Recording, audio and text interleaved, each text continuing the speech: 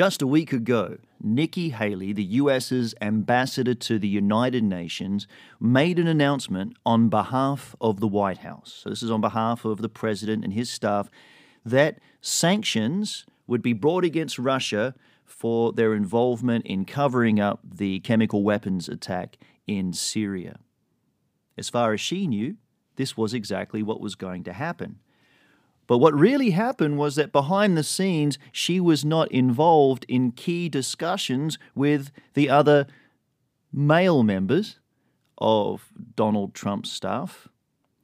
And so he got a bit upset with the announcement, even though it was in line with what they had discussed before.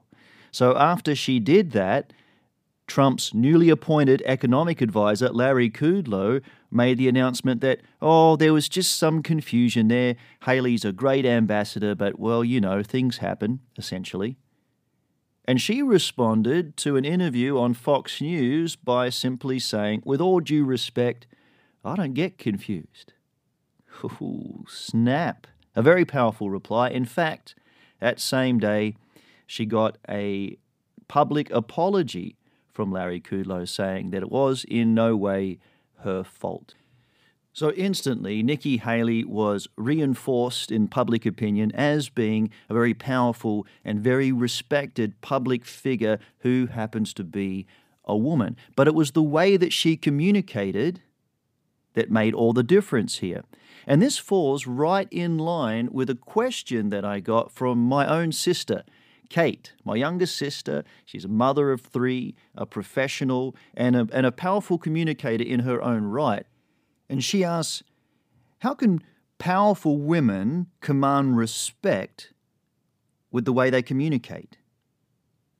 Now, in particular, she was curious about body language, but it even goes beyond that. And so I might say, how can women add power to the way they communicate in general? We're going to be talking about that today in Happy Humans. My name's Ryan, I'm your host. And if you're a man listening, stay tuned because everything that we'll be covering will help you gain more power in communication as well. This doesn't split across gender lines. Now, that being said, we can learn a lot just by observing other people, other communicators that garner a lot of respect from the people that they communicate with, both male and female. We can learn from watching both. However, we'll learn more from looking at the way powerful women communicate successfully, only because they've had to overcome many more obstacles than very good male communicators, because the deck is stacked against them, right? We've got a culture that makes things a little bit easier for men, that automatically assigns them a little bit more respect in certain situations. And so a woman often has to work a lot harder and to be a lot more cognizant about the way she communicates to make the same kind of headway. Now, in my professional career, I've had the opportunity to work with many very successful women who are fantastically powerful communicators, one of whom is Melanie Gray. Now, at one point in her career, she found herself as the only female partner at the Houston office of a very prestigious law firm, and they were having an annual meeting. And at this meeting, she was called out by one of the male partners who happened to be sitting next to her. And he said, "What is she doing here?" Simply because she was a woman.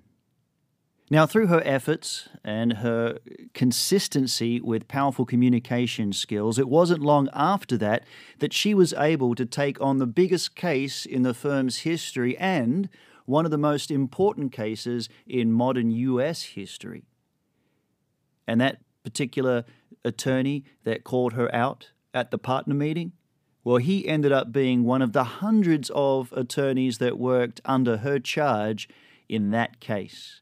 She's amazing. Melanie is the kind of person that when you meet her, you sense her warmth, her genuine sincerity, her authenticity, and you in no way get the feeling that she is tyrannical, mean, or cruel, which are some tools that others choose to use to get respect. However, that doesn't work.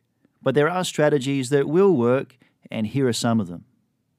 The first, and maybe the most important tip has to do with putting yourself in the right state. It doesn't matter if you're a male or a female. If you go into a situation already feeling that you are respected, already feeling that your contribution is worthwhile, and already with an expectation that you will be given that respect, your body language, the way that you communicate in your tone and other nonverbals will demonstrate that you're the kind of person that deserves respect. A woman in this confident state will show great body language, standing upright, keeping her body open, reducing the amount of shoulder shrugging and making good eye contact. But I think the biggest value in getting in this state is the way you react to interruptions, biased comments, even offensive comments when you're focused on doing your job, when you're focused on other things and somebody makes one of these comments. So put yourself in this situation. There you are, getting work done, you're having a meeting with others, you're in the game, you're focused, and everything's going well, and then somebody, not with malintent, just because of the cultural programming, how they were raised, or any number of reasons, says or does something disrespectful, perhaps even thinking it's just a humorous comment. How would a woman in this confident state react? It becomes an irritation then, doesn't it? It becomes a distraction. It's a minor thing, but it's something to be taken care of. Typically, a person in that state will pause, glance at the offender, an eyebrow raised, or a look of confusion, or minor irritation.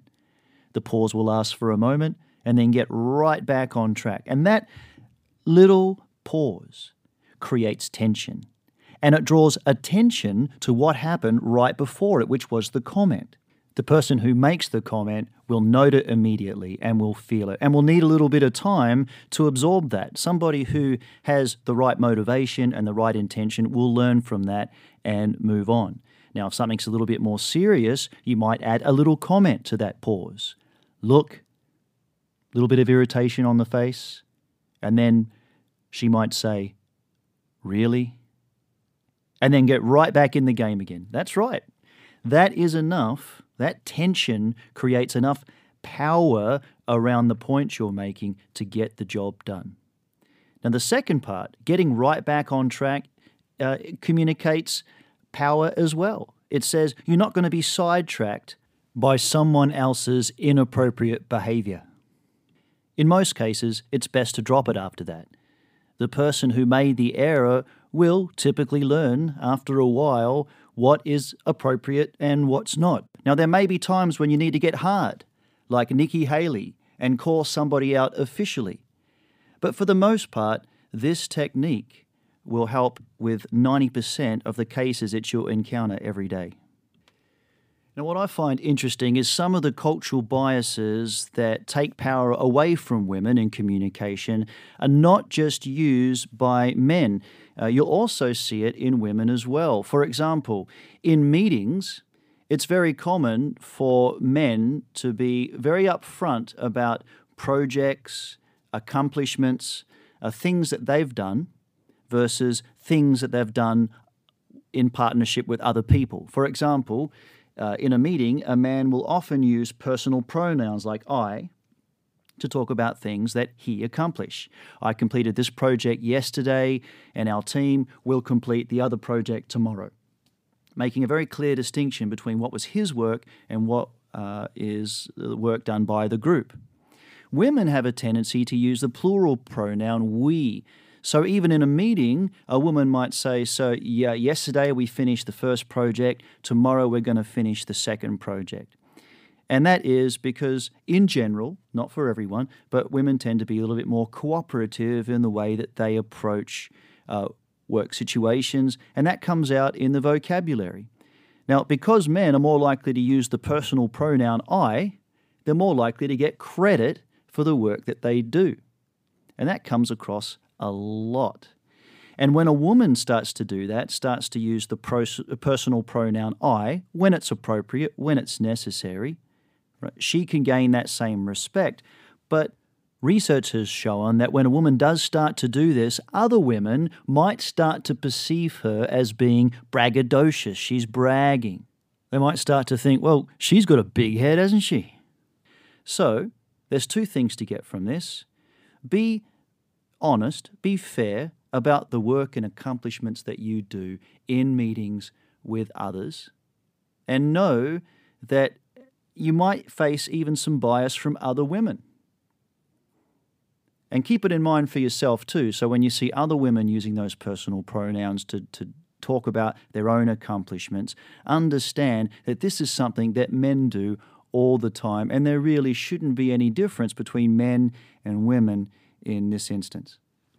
And this really leads nicely into our final point, and that is, because this is a situation that's culture-bound, it's a part of society, the solution has to include more than just what you do to communicate more powerfully yourself, but also in the way that you support other women as they work to earn more respect from both the men and women that they work with.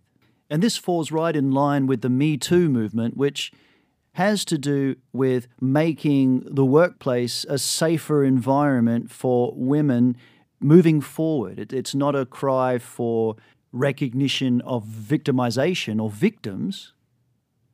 It's a show of solidarity and support for women.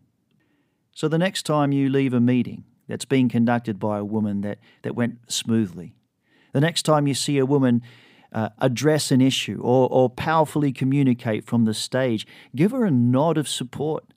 Let her know that you appreciate what she's doing, not just for her, but for the community of women in general. Now, not being a woman myself, I can give a nod, and I do, but it just doesn't have the same impact that it could have from you.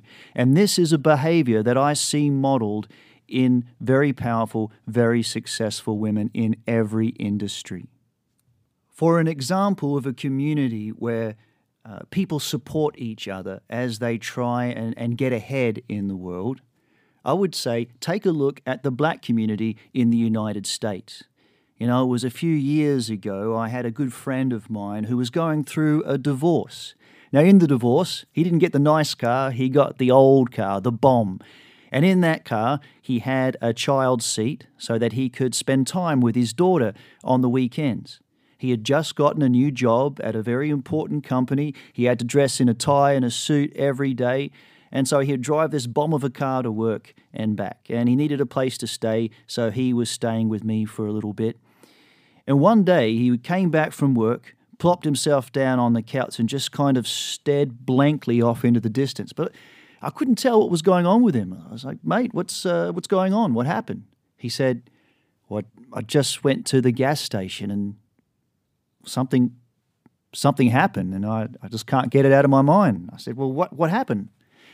He said, well, I drove to the gas station to get gas and I started to pump gas and there was an older black gentleman driving a Mercedes a couple of pumps over. And he walked over to me and said, you're doing a good job, son. Let me get your gas today. You keep up the good work. You're doing great. You take care of that kid of yours. And he paid for my gas. And my friend continued, and I'd been having a terrible day up to that point. And that day, he had faced several situations that included some racial bias at work. So he wasn't in a good state, but just that little piece of encouragement, from somebody who knew his struggle, made all the difference. So when you give that same kind of support to other women and they give it to you, that can have a very powerful impact on you and them. So thank you, Kate, for sending in your question, and I promise that next week we'll spend the entire podcast talking about how you can specifically use body language to show you're confident, competent, and trustworthy. I'm Ryan Foley. I'll see you next week on Happy Humans.